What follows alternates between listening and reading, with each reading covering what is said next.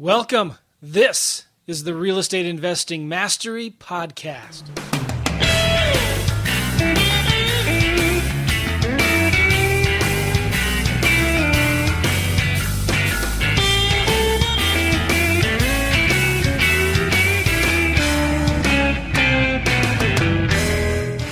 Hello, everybody. Welcome to the Real Estate Investing Mastery Podcast. Today is going to be a really good episode. We're going to be talking about digital marketing for the real estate investor. And I got a cool guest on the show. First, let me tell you guys, please leave a review. If you listen to this podcast and you like what we share, you like the things that we talk about, you like our guests, please go to iTunes and leave a review. Or maybe it's Google Play, Stitcher, TuneIn Radio, whatever you're listening to on this podcast, leave us a review. We'd really appreciate it. Let us know what you like and let us know what you don't like. I do read all those reviews, and it means a lot to me, so I appreciate that. Also, go to the website, realestateinvestingmastery.com, to get all of our previous episodes and show notes for this episode. We'll probably give you some links and stuff like that you'll want to go back and reference. Maybe you're driving right now or you're running and you can't write anything down. But we have all the show notes and all the links at realestateinvestingmastery.com. Let me tell you one more thing here, and we'll jump in our podcast with Greg. I have a Wholesaling 101 mind map where I walk through the entire wholesaling business step by step, like the simplest and fastest way to do a deal without all the fluff, without all the extra fancy, complicated stuff. Like just pad and paper. Let's do a deal as quickly as possible. What do you need to do? And we broke this down into a mind map, and it's completely free. If you go to flipmindmap.com, you get that. You get the mind map, which has the checklists, the contracts, the scripts, the calculators, the postcards, the contracts, all that stuff. It's in there. We have videos walking through the mind map. You get the actual mind map itself, and you can get transcripts of all the videos, and it's completely free. So you can get it by going to flipmindmap.com or text the word flip to 313131. Again, you can text the word flip to 313131, and we'll get you a link to get that right away, okay? Cool. Leave a review on the show. We've been doing this for 7 years now. It's so much fun. I enjoy doing a podcast. And we do a lot of them. We're doing 3 episodes a week, which is a blast. I can't imagine not doing this. I really enjoy talking to people like our guest today, and I hope you get as much joy out of it as I do too. Cool. Now, we got a good guest today. His name is Greg Bilbrough, but he prefers to go by Bilbrough. And Greg, or Bilbrough, sorry, where do you live? That's all right.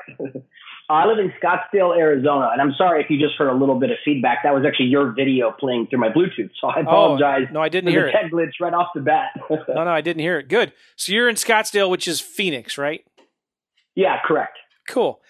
And we've worked together before. You bought my courses and stuff like that, and we just met. Was it the first time, Bilbrough? I apologize if it wasn't. We met in San Diego. Was the first time, and I know you're famous and probably have paparazzis and people chasing you, so I'm sure it is a little challenging for you to know. You're a big deal and a big name, so I'm sure you do meet a lot of people. But the first time you and I met face-to-face was in San Diego at the Traffic and Conversion 2018, which I think was about 7 weeks ago. It's embarrassing is I have a real good friend, JP Moses, and if JP's listening to this, hey, man, he was also at this Traffic and Conversion conference. It was an amazing event, wasn't it? It was really good. It was. And I went to 1 or 2 workshops with him, one of the breakout sessions. And later we have a mutual friend that had a party. We went to his house, and then we went to In-N-Out Burger together, and we hung out. And about a week later, I'm talking to him on the phone, and I said, JP, were you at that conference? I can't remember. And as soon as he started laughing, I thought, oh man, I did it again. I screwed that up. He was there. And sure enough, I spent all that time with him. But there was how many people there? 5,000 or 6,000 people? I think it was 5,000 or so people. And it was my first time ever having gone there and having recently drank the marketing Kool-Aid. It was newer to me. So it was a little overwhelming. Yeah. Jeez. I can't imagine if you were new going to that. So what it is, if all of you are wondering, it's a digital marketing conference, right? So people from all different industries from all over the world come to an event like this. And this is the biggest one in the digital marketing circles. And talk about all things digital marketing, Facebook ads, SEO, Google ads, building funnels or webinars, or, it doesn't have to be in the information marketing space, right? It could be there are a lot of people there, and this is what we're going to talk to Bill Burrow about how to get seller leads and how to get buyer leads using these strategies. So I love marketing, Bill Burrow. I've been talking about for a long time, like, we're not in the real estate business, we're in the marketing business, right? And so marketing is the most important thing that we do. So we were talking and I said, hey, listen, can we talk about digital marketing? Like, what are you getting out of this conference that investors can apply in their own business to get more leads, to get better leads, to, automate this process so they're not spending or wasting tons and tons of time filtering through unmotivated leads, right? Yeah. So Bill Burrow, let's give us the first little history of you and your background. How'd you get into real estate? Sure. And I'll, of course, be as concise as possible. I went to college in Albuquerque, New Mexico, and got a couple of degrees in science. I was going to go into medical school, but apparently they don't like kids with a B average. So that didn't pan out. I eventually went into business. I actually got hired by New York Life and Now Life Securities, a big Fortune 100 company. And, I didn't know anything. I didn't know my knees from my elbows, but I had a proclivity for sales, which we had found out during that process. So I was a Series 7, 6 and 63 fee-based financial planner. The Series 7 is for securities, one of many licenses for securities. And I did that through all my 20s. And I just say that because that's what taught me that big body of knowledge about like sales and identifying prospects and handling objections and all that good stuff. And so I got a pretty decent education. That career led me from Albuquerque, New Mexico out to Scottsdale. I was headhunted by a local firm out here, which they hired me and came out here and bought a nice big fancy house. And then 6 months later, they fired me.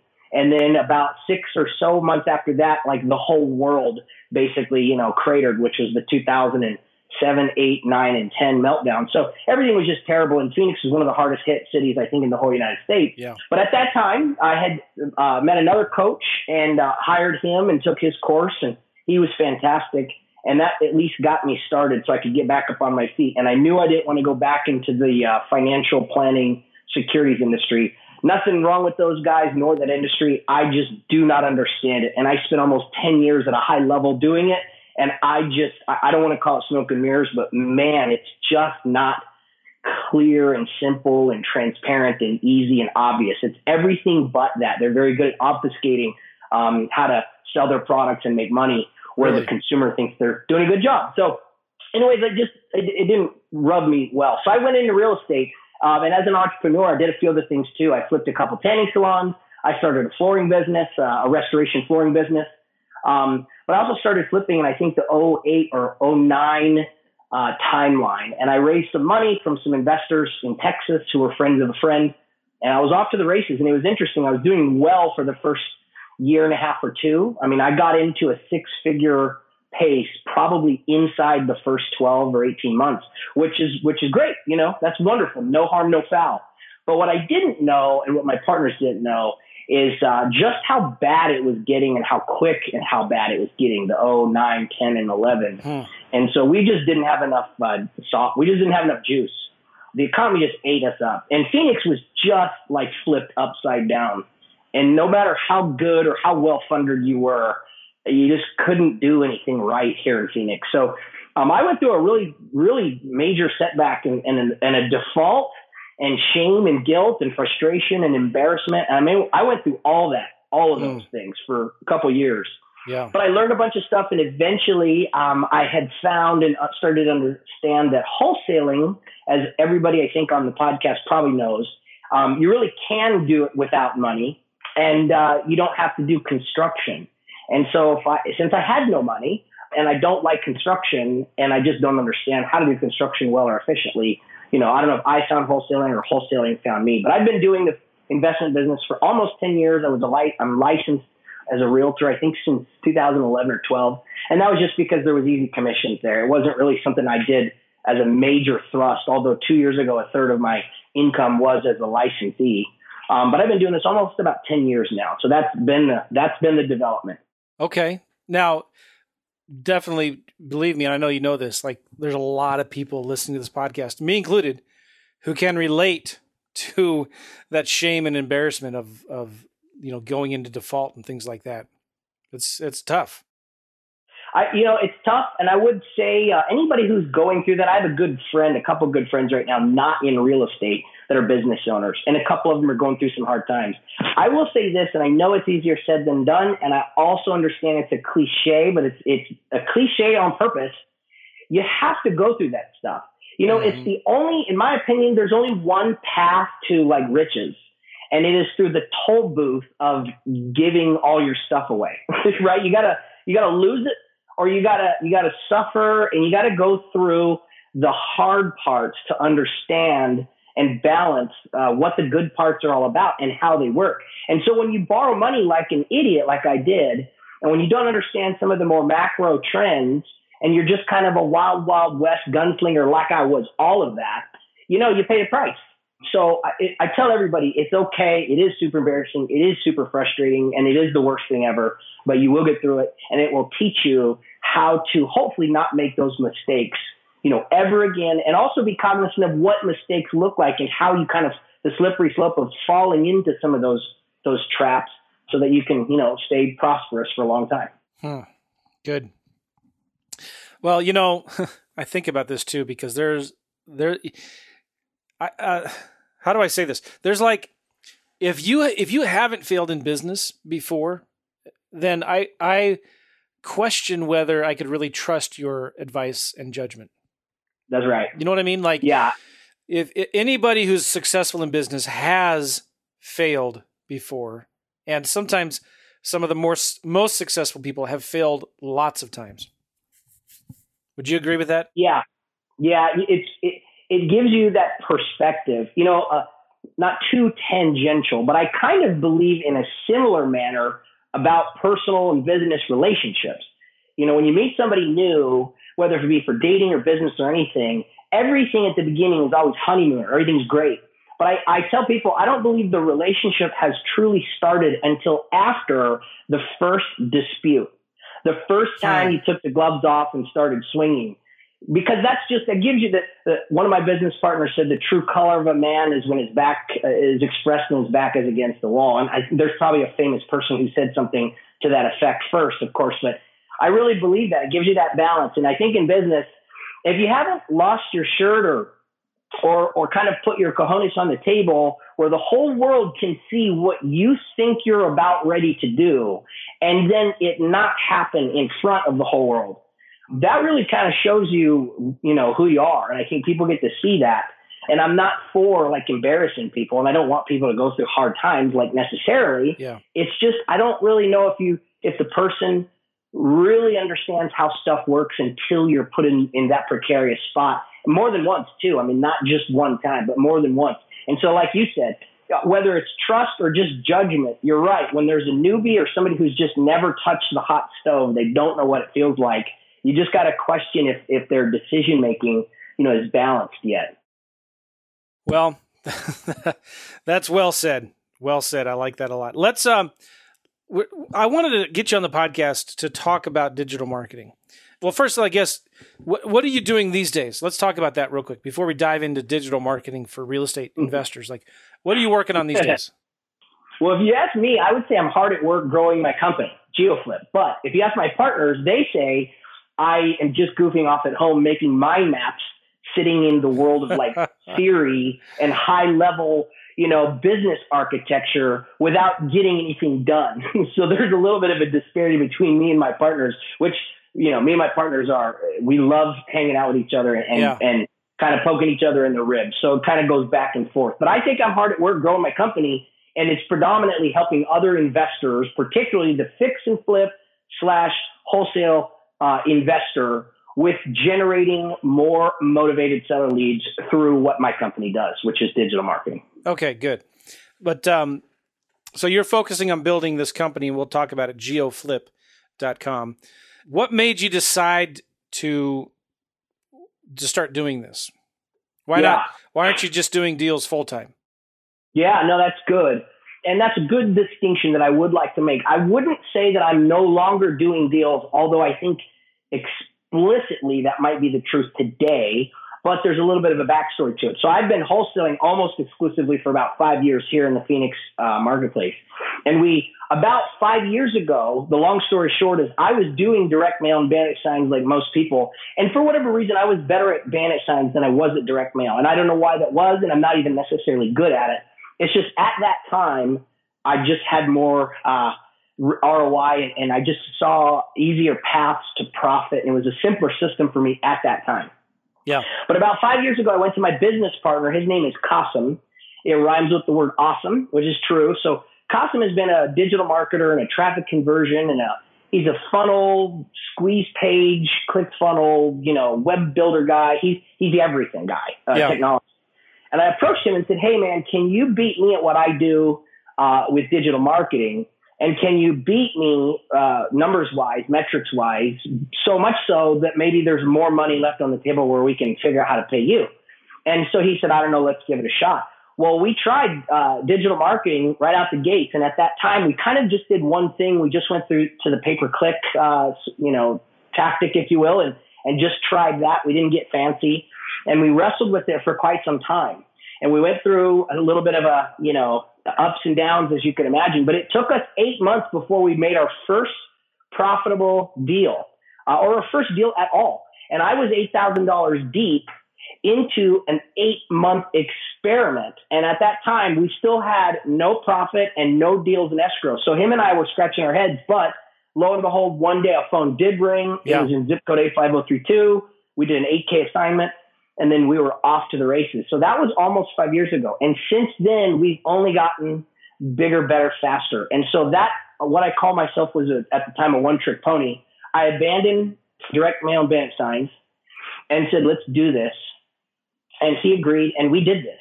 And so I had been flipping in the Phoenix marketplace for about the last, let's call it 4.5 years as a one-trick pony. Only digital marketing and only the way we've been doing it. Wow. Good for you. You don't hear too many people that do that. Well, it's probably bad business advice. Anytime you're a one-trick pony or you have a single point of failure, you're putting yourself in a precarious spot. So I'm not saying it was smart or a good idea. It's the path we ended up taking. And the other thing I will say that's just important to note is my business partner is truly like a brilliant, brilliant guy. And I'm not just saying that. He's a brilliant human being like IQ. But he's also a very, very, very smart and good business guy. And he just knows how to figure stuff out. I mean, you could put him in quicksand and we'll figure it out. He really is a smart guy. So I actually doubled down on him. I kind of thought, if Michael Jordan is on your team, let's play some basketball. I'm going to bet on my team. And so I did that because he's that good. Awesome. All right. So what does digital marketing mean to you for the real estate investor? Can you define it? Well, I will do my best. However, I want everybody to know something.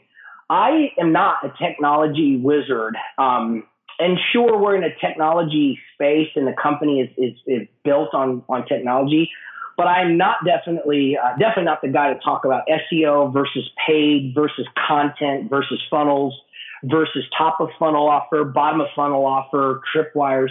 When I went to the TNC conference, the Digital Marketer Traffic and Conversion Conference, I learned how much I don't know. And I don't know all that stuff.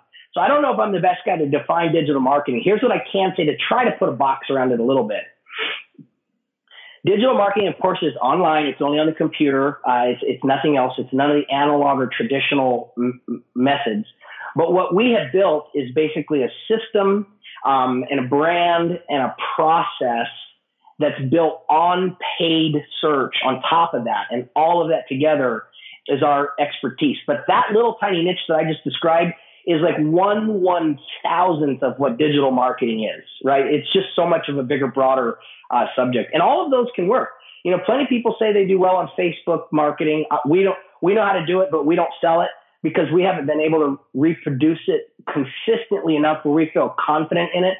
Plenty of people say they do SEO and do well. We're real good at SEO, but we don't sell it. We don't advise on it. We don't consult on it because we haven't been able to build a commercially viable product that's consistent enough where we can put our name on it. Not yet. I mean, we're working on these things in the lab.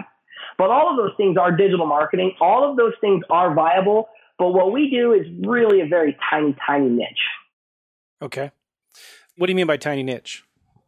Well, there's so many ways of doing digital marketing. Like I said, there's content creators out there that they do these big, long blogs and this high value content. Yeah. We don't do that stuff, if that makes sense. Okay. Well, can we dive into some details of what it is that you actually do? Yeah, absolutely.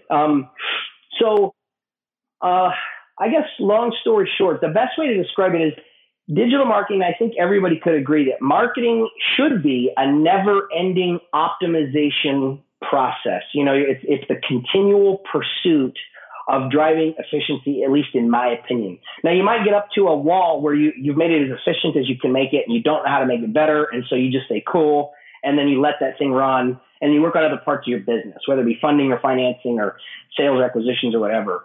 But with our company, when we had tried this about 4.5, 5 years ago, we basically just threw some money at Google AdWords. That's how we got started. And there's nothing wrong with that. A lot of people do that. It's one of those things that it's like DIY, it's do it yourself. Anybody can throw money at like a Google AdWords or Bing AdWords. And there's nothing wrong with that. I will say this, and this is certainly not just like a plug or a pitch back to us, but it's just so much more complicated than that. The challenge that even I faced was that almost everybody on this podcast, I assume, or many people on this podcast, they're really bright people that have figured many complicated things out in life. They're entrepreneurial. They know how to find the value, the needle in the haystack. And so they take the same approach. But I will just say that AdWords and pay-per-click is a monster that is just an order of magnitude more complicated than I think what people think of it at the beginning. But like everybody, we just threw a little bit of money at Google AdWords and I think Bing early on just to get some data to learn how the thing works. So we did that for a while. But there's some components that I think everybody should know, and I don't want to give away too much secret sauce, but I think everybody should understand that some of these fundamentals are at play, and it's important for them to do some of their own testing. If you just do pay-per-click marketing, I don't feel you're going to get great results. And the reason why is because how traffic works and where they come from and what excites them to convert, calls to action and other things, all of those things are at play. One piece that I will share with the group that I think everybody should consider is that different traffic and different people want to be converted for different reasons and purposes and at different times. One example I use is younger people don't have a house where they are already in a pickle and they need to sell. But it's not impossible. But younger people, let's just say, I don't know, sub 50 or sub 40, whatever younger means, they're a texting kind of a community. Certainly the 30-year-olds like to text everybody. Yeah. But it's not common that you find 60 and 70-year-olds that want to text. And so that's exactly what I mean. You could have a 30-year-old losing their house and a 70-year-old losing their house. But the way in which they wish to convert themselves as a lead, meaning the modality, could be different. A 70-year-old has for 40 years called 1-800 phone numbers. They're familiar and comfortable with 1-800 phone numbers. It's something they've been doing, since forever. Yeah. But getting a 30-year-old to call a 1-800 number, it's just laughable. It's just not going to happen, right? At least not over over large numbers. I'm sorry. So it's other things like that highlight some of the differences in just good old pay-per-click marketing versus how to truly make motivated seller leads land in your inbox that have motivation and have equity. It's just a bigger picture than just pay-per-click marketing. I might be a little off subject, Joe, but all those things I know are relevant. Okay, let's talk. Can we talk about Facebook ads? You can talk about Facebook ads as much as you want. I don't know a ton about that, to be honest with you. Maybe you might know more than I do, but we've done, I believe, 3 Facebook ad. We call it the lab. So we throw money at some of our own things so that we can test and we can make mistakes on our dime before we do anything else. And I think that's just high integrity. I think everybody could appreciate that. But the 3 times that we've done Facebook, and by the way, my team, they're really sharp people. I mean, my business partner, I think, is top 3% Google certified in the world. And there's 20 or 25,000 Google certified partners. My business partner, his agency was also ranked top 10 in Arizona. There's 300 or 400 agencies. So he's also, an author with a best-selling book on Amazon. I know I'm going to get it wrong, but it's like something to the effect of the 7 critical steps of of digital marketing, or critical steps of something of that nature. You can look it up. And so my partner is no slouch. But even with all of that kind of behind his name and his entire team, doing Facebook ads, still, we have not been able to crack it with a certain level of consistency where we feel like we could sell it as a service. And really, to be honest with you, we don't know really anybody. I'm not saying it hasn't happened, but I don't really know a whole lot of people in the space that have done it. Are there people that will sell you some sort of Facebook marketing, digital marketing, motivated seller lead solution? Yeah, those people are called salesmen. Mm-hmm. But I don't really know somebody that has been like killing it consistently where they can point to the scoreboard and say, somebody hired us or bought our service or our product, and look at the results on a consistent basis. So ourselves, we're included in that description. We haven't been able to do it efficiently enough times where we can bring it to our customer base either. So it's really not something, Joe, I'm an expert in, although we're trying to get better at it as fast as we can. Well, Facebook ads are definitely not getting any easier, are they? With all the changes that's going on with Facebook right now. Well, that's another thing that I'd like to bring up. I don't pay attention too much. Well, I try to pay attention. I guess I would just say I don't have comprehension and a thorough understanding of all the changes that Facebook is doing. And one of our clients brought up the other day, I think a week ago, about how Google makes changes every once in a while. And one of the recent ones was a thing called Panda. Again, for the technology people, you're probably laughing at me because I know these things make more sense to you guys than me. When I'm at the water cooler, so to speak, with my team, I hear these things from our tech guys, and I understand that these are hurdles that they got to figure out. This is kind of what I mean by it's more technical than what people can appreciate. If you think you're a smart guy or gal because you've figured out stuff throughout the many of years, that's probably true. But this thing, meaning digital marketing, it's just a different animal. I mean, there are like computer code experts and big data people and algorithms. And I'm, just saying big words right now to make it sound scarier than it is, but it is that scary. There is a high level of sophistication wherever there is money to be made. Where there's money to be made, there's sophistication coming soon, shortly thereafter. And this is one of those things, in my opinion, digital marketing, where if you get it right, you can make a whole lot of money. And I know this because we've done this, and we've done this for our clients throughout almost a dozen cities throughout the United States. And I mean, we're talking big money, 6 figures and a few approaching 7, or at least a 7-figure pace. So we know that there's value there, but just the idea of, I'm smart and I'm sharp and I can watch a couple, YouTube videos to figure out how to do digital marketing. Man, here's what I would say is you might be able to do that, but there is a substantial learning curve that's going to come with it. And that learning curve could literally be like 6 or 12 or 18 months or forever. You might never figure it out. We've got one sharp guy up in Canada that I'm trying to make a client. And he's a really bright guy, and he had spent $1,500 a month for 3 months in a row. And some wisdom came out of that phone call. He said, after spending $1,500 a month for 3 months in a row, I now know that I could figure this out, but that I should not. Meaning he knew his time was better spent for the things that he's an expert good at, which is whatever, conversions and closing and flipping and wholesaling and whatever he was good at, versus wrestling with the digital marketing alligator. So he intelligently said, hey, I've now learned my lesson. $4,500 in 90 days. This is not going anywhere soon. I need to hire an expert. He still didn't hire us, but I'm still working on him. Yeah. All right. Well, let's talk about that. What does GeoFlip do? GeoFlip is a digital marketing solution for the real estate investor, particularly the fix and flip group and wholesale group. I'm sorry. So both that business model, buy, fix and flip, or wholesale, is predicated on finding motivated seller leads. And one of the biggest differences between those two business models, buy, fix and flip versus wholesale, the buy, fix and flip, you have to be good at raising money in construction.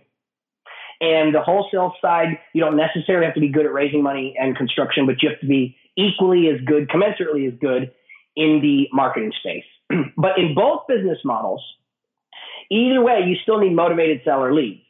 Now, in Phoenix, Arizona, I haven't been able to buy anything off of MLS for I don't know how long, like maybe 5 years. I just stopped counting because it doesn't matter. Are there people that can buy a deal every once in a while off MLS? I'm sure, but it's just so competitive that just doesn't work. So we've been off-market specialists for 5 years. What GeoFlip does is deliver that motivated seller lead via digital marketing to your inbox, to your CRM, to your acquisitions people. And it's basically been our secret sauce, if you will, that we've been eternally optimizing for the 4 or 5 years, where we now license the software and license the system. So what we do is we only take on one client per geography. And it's kind of important because we want to make an investment in our clients too. We're not trying to have thousands of customers. We're really trying to help one solid investor / flipper operator in each major MSA, metropolitan statistic area, I believe is the acronym. Okay. And so we allow them to pick their marketing budget within some confines. We do a whole lot of vetting and a whole lot of scrubbing on the front end. I don't know the ratio, Joe, but I would guess if we were to talk to 10 investors, we'd probably not do business with 7 or 8. And it's not because of anything other than we're really just trying to find the best, like the number one person out of 10 in a geography. So we do a whole lot of scrubbing ourselves. Well, can you be more specific then? What kind of marketing do you guys do? Like, I want to try to get as detailed as you can. Okay, yeah, no problem. And some of this, and I apologize if I've got a little bit of a raspy voice. For 4 days now, I've had this cold, so I probably don't sound as presentable as I should. I'll get as detailed as I possibly can. It's interesting. There are pieces of this business that I just also don't understand, right? The tech team, and I kind of wanted my tech partner on the horn today to help us with some of that stuff. But that's, A-okay. So when we bring on a client, we define loosely and internally as this thing called a whale, which just means a sophisticated investor. A whale is loosely, you're doing 2 deals per month for 24 months or more, and you have a $5,000 per month marketing budget or higher. And you do it full time, sorry.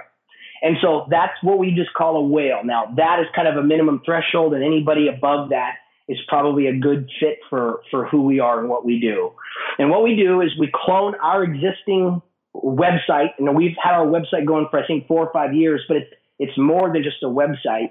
If you've ever thought of a website, somebody who's been on it 24/7, constantly tweaking it and constantly optimizing it to make it a more viable and more efficient tool, well, that's what we've been doing with our website, and we clone that website. We changed the name, the domain, and a few other things to fit the client in the particular geography that we're doing business with. And then we let them pick the marketing budget. Now, the marketing budget is significant. This is one thing I want people to really pay attention to, because I would prefer them not to spend their money erroneously. This is not something that I feel you can just spend $1,000 a month on. It's way too small, especially if you're in a big city. Like, this is something you should be spending many thousands, $4,000 or $5,000 a month on up. Our minimum is $5,000 a month. That's where we start. We look for people that spend $10,000 and $20,000 per month as well, on up to 30 and even bigger. It works better as you get higher in numbers up until points of diminishing return, which are typically tens of thousands up in the air.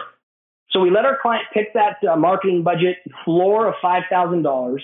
And then what our job is our job as stewards of their money. And we really do this, Joe. It's important to us. We know these are big dollars, and we know that this is an important decision for people. We try to do everything we can to treat those dollars as if it's our dollars, as if it's our principal dollars where we're flipping, because it's our system and it's also our name on it. What we do is we deploy those dollars inside their geography. We just recently onboarded a client in Dallas, and she's a sharp gal, super sharp. And so we had her pick out the geography that was important to her. I don't know how many counties are in the Dallas-Fort Worth area, but there was a bunch of them that were her favorites and a couple that were less favorite. And so we had her outline those in what's called a geofence, which is just a fancy way of saying a line on a map that identifies your flipping target or your backyard. And our job is to deploy those dollars with our know-how, with our knowledge, to drive traffic to our custom landing pages. Now, our custom landing pages, again, same thing as the website and a few other things. It's something that has been being optimized every single week for 4 or 5 years. And I say every single week on purpose because we've had weekly meetings, probably 45 a year, for 5 years. And so that's key because when it comes to optimization, we have in our system, in our SOP, our standard operating procedure, every single week we've met with, a few vacation and Christmas and New Year's and such. And every single week we've met and we've identified what are the Dan Schwartz that Investor Fuse likes to say, what's the 80-20? What's the 80% of stuff producing all of our results? Or what's the 20% of stuff producing 80% of our results? And we would consistently optimize the landing page, how we say it, how we spend it, how we deploy it, how we capture it, how we convert it. Every single one of those things matters from A to Z, womb to tomb, for almost 5 years. So we take the client's money, we deploy those dollars, we spend it as best we know how, and then all of those leads, whatever is produced through the system, through that entire thing that I had just described as far as digital infrastructure goes, the traffic to the landing pages, to the websites, the conversion methods, which are calls, form fills, and chats, which I'll go over in a sec. All of that is then pointed to their CRM or their acquisitions team. Now, is that too confusing, or is that pretty broken down into some simple parts? I think so, but I'm still unclear on what exactly you guys do for them. Is it Google pay-per-click ads? Is it Bing ads, Facebook ads, or is it just all of the above? Do you buy ads from buy leads from other providers? And gotcha. So I'm kind of looking for so somebody can see what you're doing, but also kind of get an idea of what's working today and what they should be doing in their own business as well. Does that make sense? Okay, I gotcha. And pardon me if I have maybe made it more complicated than the question is called for. We don't buy leads from anybody else.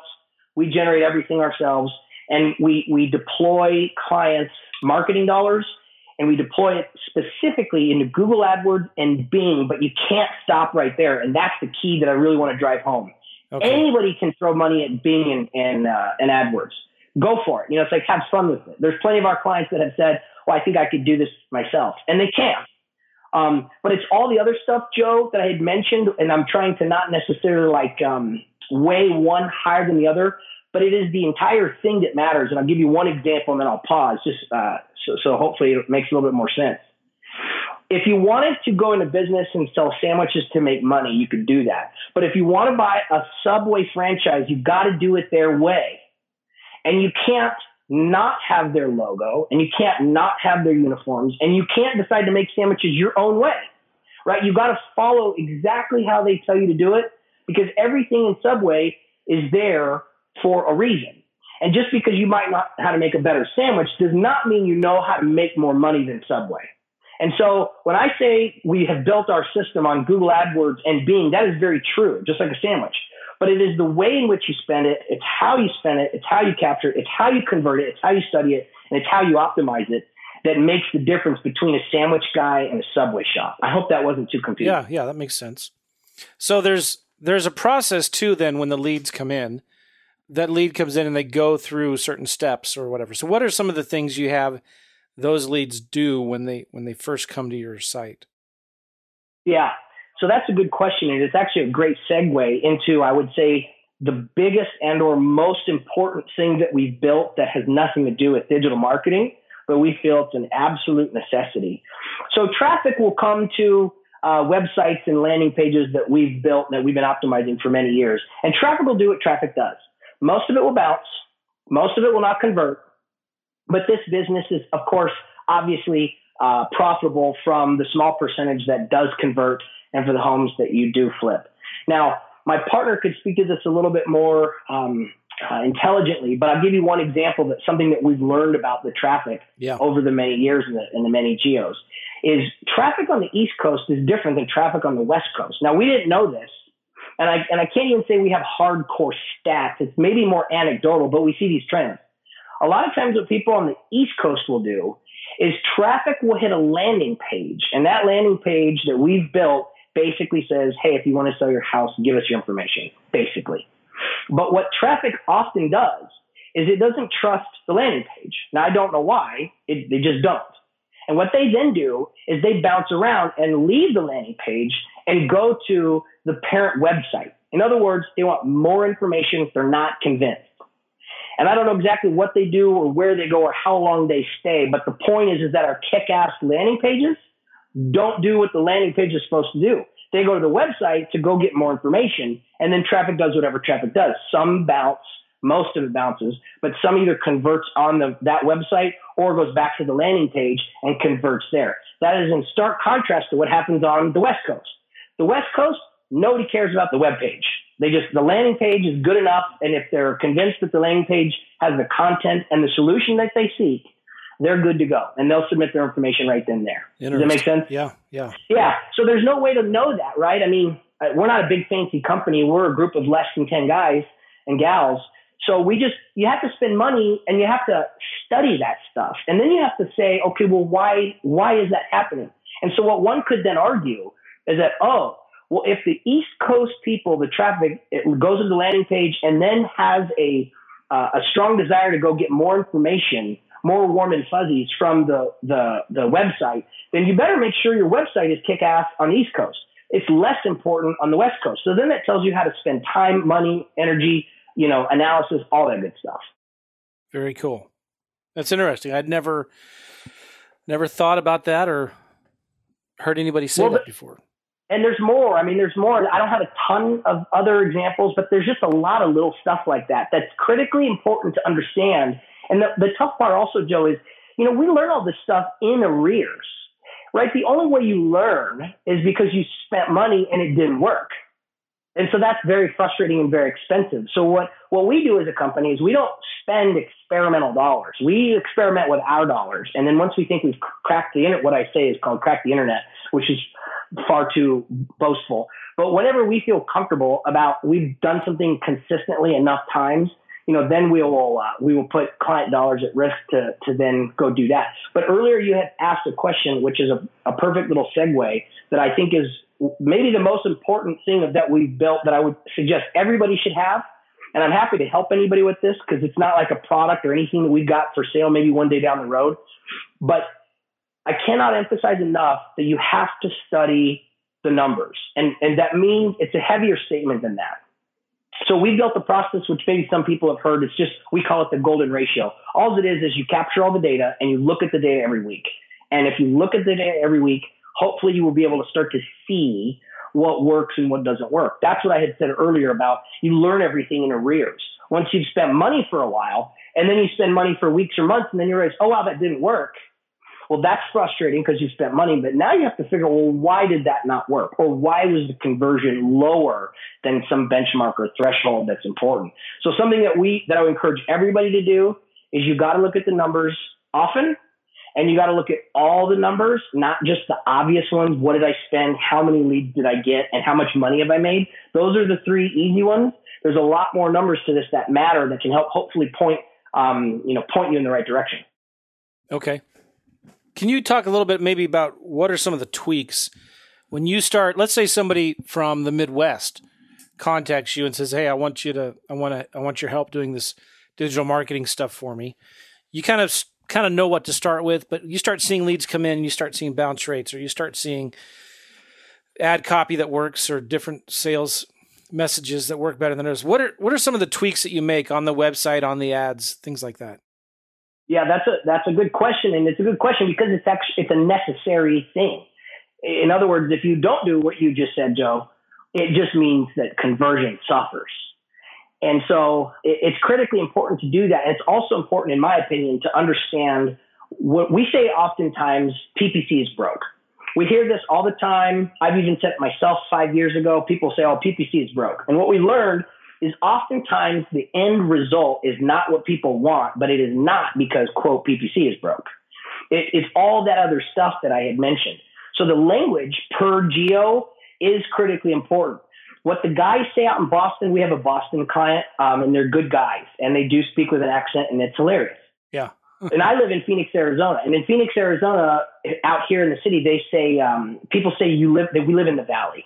We live in the valley. We're kind of in between kind of two mountain ranges, I guess, or whatever. They all say we live in the valley. But you cannot say the valley out in Boston because they don't live in a valley. And that word valley has never been said maybe ever, since the beginning of time. out in Boston. It's really particular the way in which they think. Language is everything. And so language and phrases and what you do and don't say are important. And it goes deeper than that too. Like in Phoenix, Arizona, I don't even know the percentage, but I would have to say it's less than 0.5% of houses have a basement. And I'm not sure, but it's just tiny. Just let's call it 0 for all intents and purposes, or it's under 1. But you had mentioned the Midwest, and there's just other parts of the country where basements are normal, right? Every house, or 1 in 2 homes has a basement. So you have to make sure that you speak to that consumer, because those are the kinds of things that are going to be buzzwords in their mind, or they're going to be looking for. Where if you say, we live in the valley and we don't buy houses with basements, and that message is in front of somebody that does not live in the valley and their house does have a basement, there's no way conversion is going to occur. So language is a big one, Joe. Gosh, I'm not sure if I have a next best example. I will say this is a pretty important piece of information that I think everybody should consider. And I'm going to kind of circle back to a point, but it's just, it's that important. Traffic wants to be converted for different reasons and at different pain points and at different times and for different everything. And so you really have to study that and understand, well, why would some traffic behave one way versus other traffic behaving another way? One of the most important things I could encourage everybody to do, it's simple, it's not expensive, you should just go do it right now, is you got to add chat to your website. Chat is that little box in the bottom right-hand corner that says something to the effect of, hi, my name is, Suzanne, and I'm here to help. If you got any questions, let me know. Everybody's kind of seen those kinds of things. We just loosely call it our chat robot. The beginning of that is, of course, just a piece of software creating a prompt. And there is no human being as of yet. But as soon as the traffic wishes to engage, typically that means they type something in, enter, and now a human being, it goes from robot to human being. And now we have a trained human being that understands our language, that understands our geos, that knows what is considered, too pushy versus how do you get the information and not pushy enough. We've done some of that training with our chat people. And so that's just critically important, because not everybody wants to call your phone number and not everybody wants to fill out a form. And one thing on top of that is some traffic, they want to do 2 or more things, which we would call the highest demonstration of motivation. If traffic comes to your website or your landing page and they fill out the form, my name is Greg Bilbro, I own 123 Main Street, here's my number, here's my email. But then what they do is they also engage with your chat robot, and they say something to the effect of, hey, I've got a house with a basement. Do you guys buy houses with basements? All right, and if the chat robot, the person says, yes, we do, may I have your name, number, and your email address and all that other good stuff. Now I, as traffic, have submitted my information in 2 different modalities. Whenever you have that, in my opinion, again, this is anecdotal, we don't have stats on it. It just makes sense, though. It's logical. Yeah. Is that significantly higher demonstration of motivation, in our opinion, than a piece of traffic only submitting themselves once.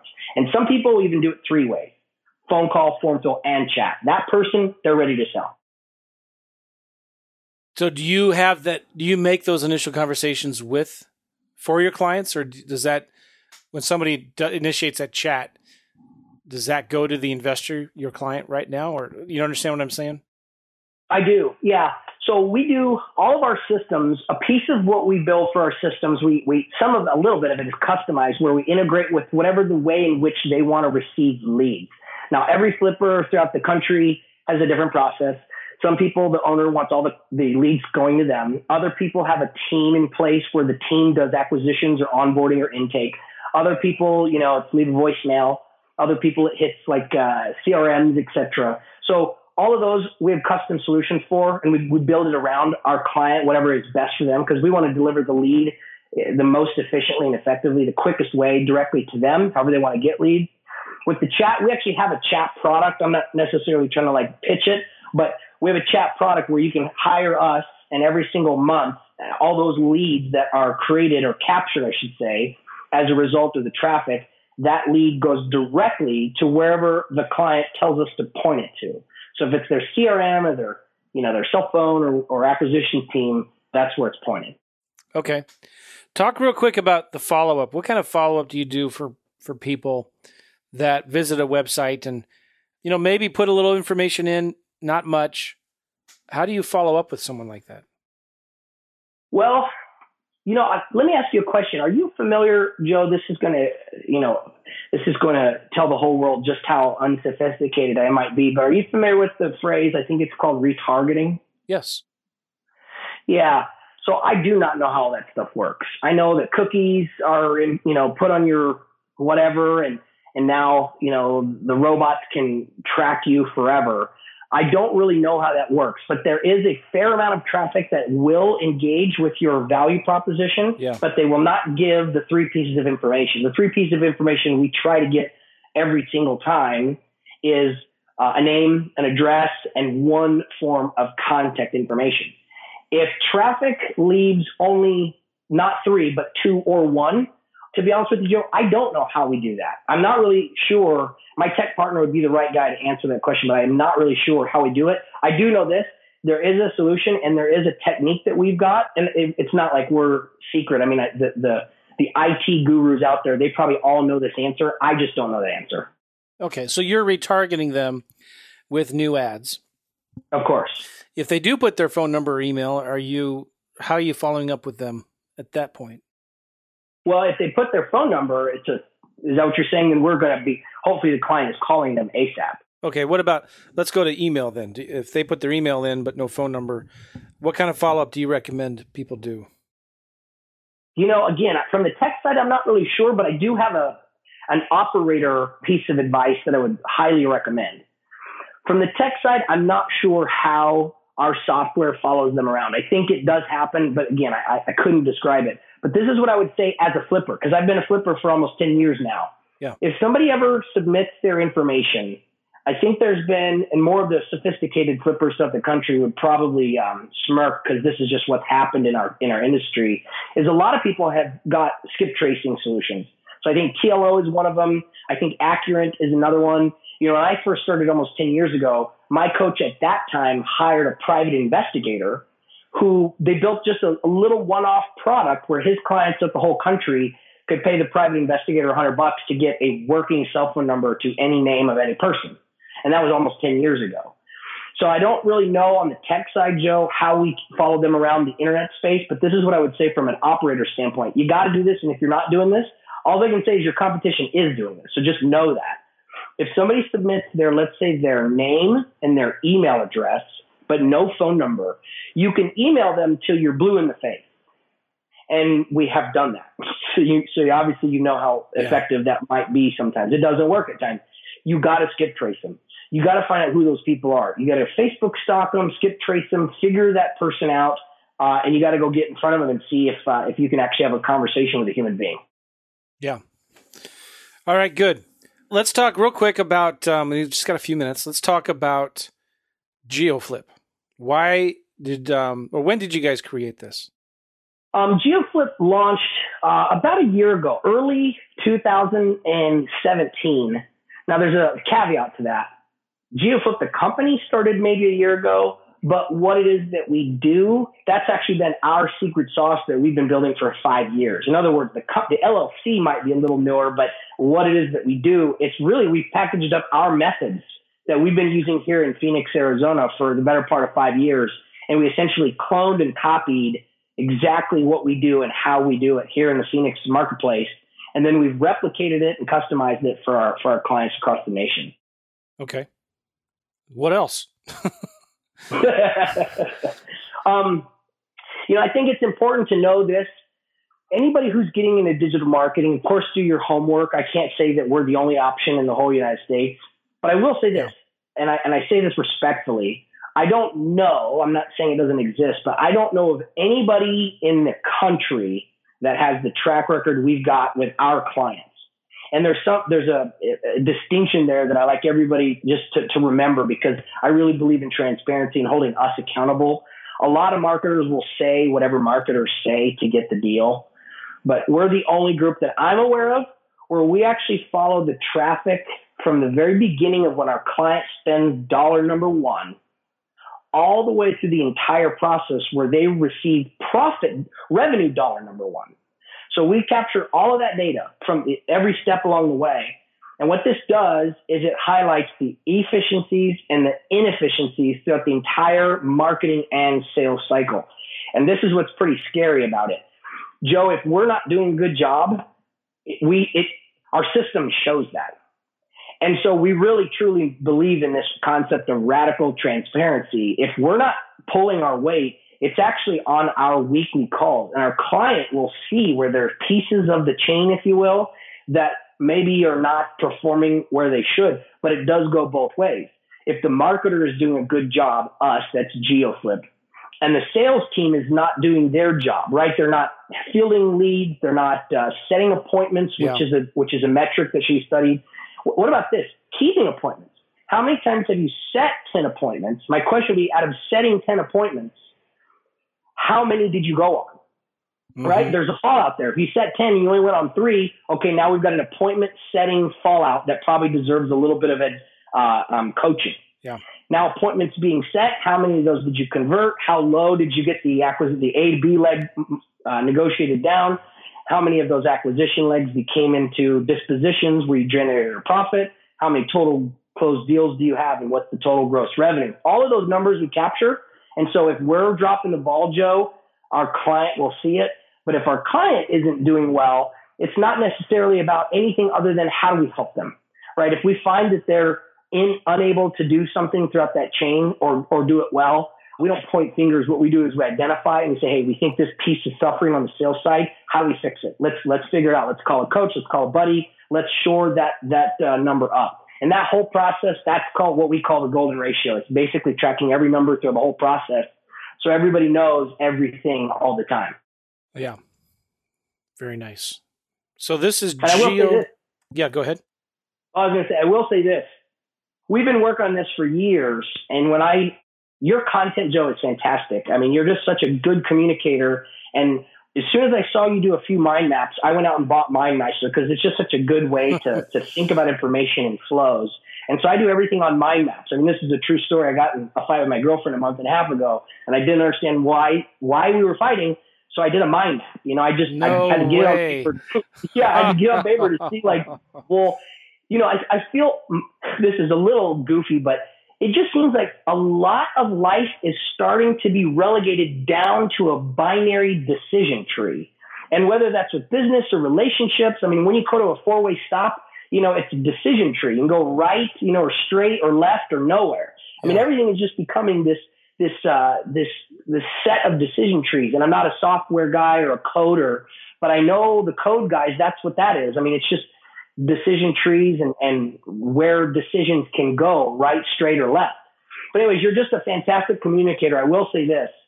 Our system works incredibly well for the people who are in the fix and flip and wholesale space. But I think, Joe, you and your students add a whole new layer to this that it's hard for me to even quantify, because your system allows people to buy or get into the deal at a much higher strike price. It's no longer ARV minus 30%, minus repairs, or whatever the math is. You can do deals at 100 or 90 or 80% of market value. So I just wanted to say, whoever's interested, I've not explored that, but I feel that our system and with what your coaching does, I mean, it just seems like it's like the perfect match. It's funny. I had a student in Minneapolis who was doing a lot of direct mail, and he was talking to sellers about lease options, and a lot of sellers would actually say no because they'd say things like, this sounds too good to be true, or what's the catch? Yeah. And so he started telling them as a joke, well, the catch is you have to pay me $1,000 for me to do a lease option on your property. And then he started getting responses like, oh, okay, well, that makes sense. Yeah. And then he's like, not too so expensive. No. And then he thought, so he actually started sending postcards and would say, do a lease purchase on your house for only $49. And he would get people that responded to that and would he had a link on there. They'd go to his website, and sometimes they'd even pay the $49 and schedule a time to talk to him. That's incredible. So I've thought about this for a long time, and maybe it's something we can talk about at another offline, but I thought about doing those kinds of ads instead of with postcards, but like targeting people that maybe they don't have a ton of equity, or they just bought their house recently, or they, just know that it's a nicer home in a nicer area, and they're not going to have the chances of them selling it for 60, 70 cents on the dollar are slim to none. What if there is a message you could put across their Google or their news feed or whatever that just says something along the lines of, executive company will pay you $49 to lease purchase your house, or executive company looking for long-term rentals. Yeah. Something like, it's just different than what everyone else is selling and advertising out there. Like, we buy your house for cash, fast closing. Sometimes you got to think about, if this sounds too good to be true from this person's potential customer's perspective, maybe it is. Well, you bring up a good point. You're recommending right now trying something new and a little outside of the box. And there's no doubt that that's good advice. You got to put a little bit of money behind those decisions, but then you got to deploy those decisions. You got to make them happen. And then you got to study the data. And this is really key. And I know I sound like a broken record, but go to Wikipedia. There's 180 known cognitive biases. This is where reality occurs, but then our brain has a different interpretation of the reality. Things like recency bias, and there's a bunch of them. I'm not a psychologist, but as soon as reality occurs, our mind tries to interpret it. And now, as soon as it's in our mind, it's different. We describe it or think of it different, or we misallocate. There's a disproportionate amount of weight on one detail versus another. So you have to really get the data and then look at the data. You don't feel your way through these things.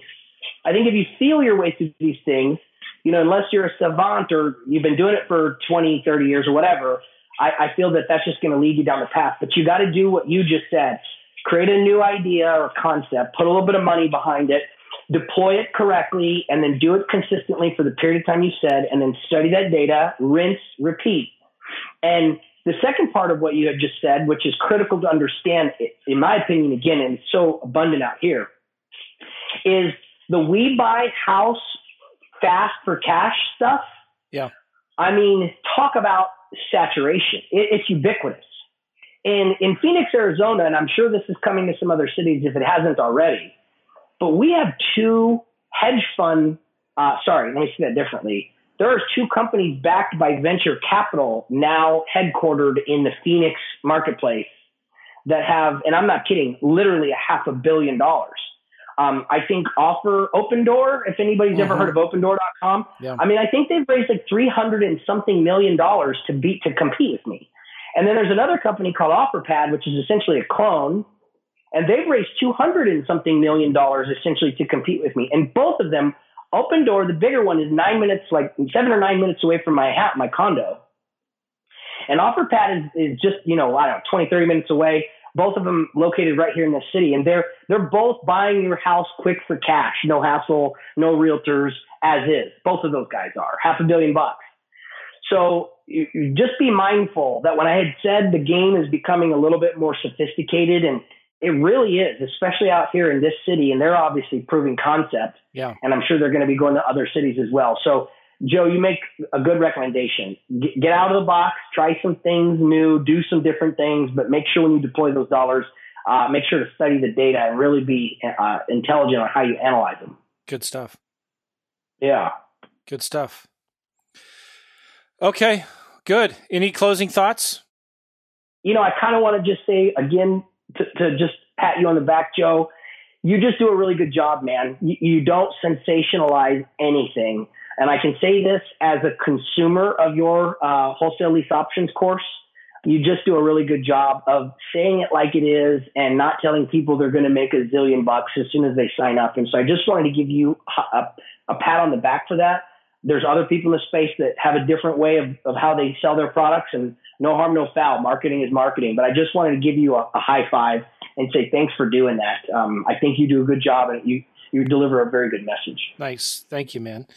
So, yeah, well, you do.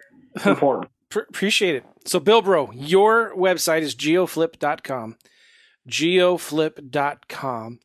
And it's obvious that you're very passionate about this side of the business. And it's super important because so many people are doing the direct mail right now, or are doing just going on the MLS trying to find deals, or doing the bandit signs. But looking at what you can do that's different and better. Obviously, this isn't for everybody either, because you've got to have some money that you're willing to invest in direct mail. And I've always said this too. You got to be in this for the long haul. That's a long-term play. You're going to get good leads right off the bat, but you've got to give it time to grow, because your leads will get better and more qualified. And if you don't already have in place the team or the systems or the people to take the calls live, to go on appointments, and to be aggressive with your follow-up and all that stuff, that might not be the best time to invest a lot of money into digital marketing. But this is really good stuff. And if anybody listening to this really wants to grow their wholesaling business and do bigger, more deals, you've got to work with somebody that understands this stuff. And I'll just say this finally, I don't get anything by recommending GeoFlips. I'm just doing this because Bill Bro's a cool guy, and these guys know what they're talking about. Sometimes we need to stop asking how and start asking who, because this is a huge topic. Like, we were at this digital marketing conference, and I was thinking this the whole time, like, oh my gosh, this is overwhelming. How am I going to do all this stuff? Well, that's the wrong question. I'm not going to do all this stuff, right? You need to start asking, who can I get to do all this stuff for me?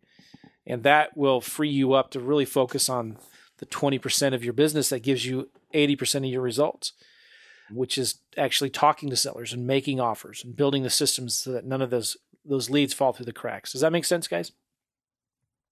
Good. Good stuff. Hey, man. All right, Bill Bro. Thank you. Geoflips.com. Let's do it. And hey, thanks, Joe. I appreciate it. Have a good day. Thanks, Bill Bro. Bye. Hey, guys, don't forget, go to realestateinvestingmastery.com to get the links and the show notes and check this out. We've done some podcasts before we've done some podcasts before on marketing. I've done literally probably hundreds of podcasts on marketing. So this is a very, very important podcast. But go back and check out our previous episodes. Just go to the search bar and do a search for marketing, and you'll see all the podcasts we've done on this. So this is critically important. We'll see you guys later. You all take care. Bye-bye.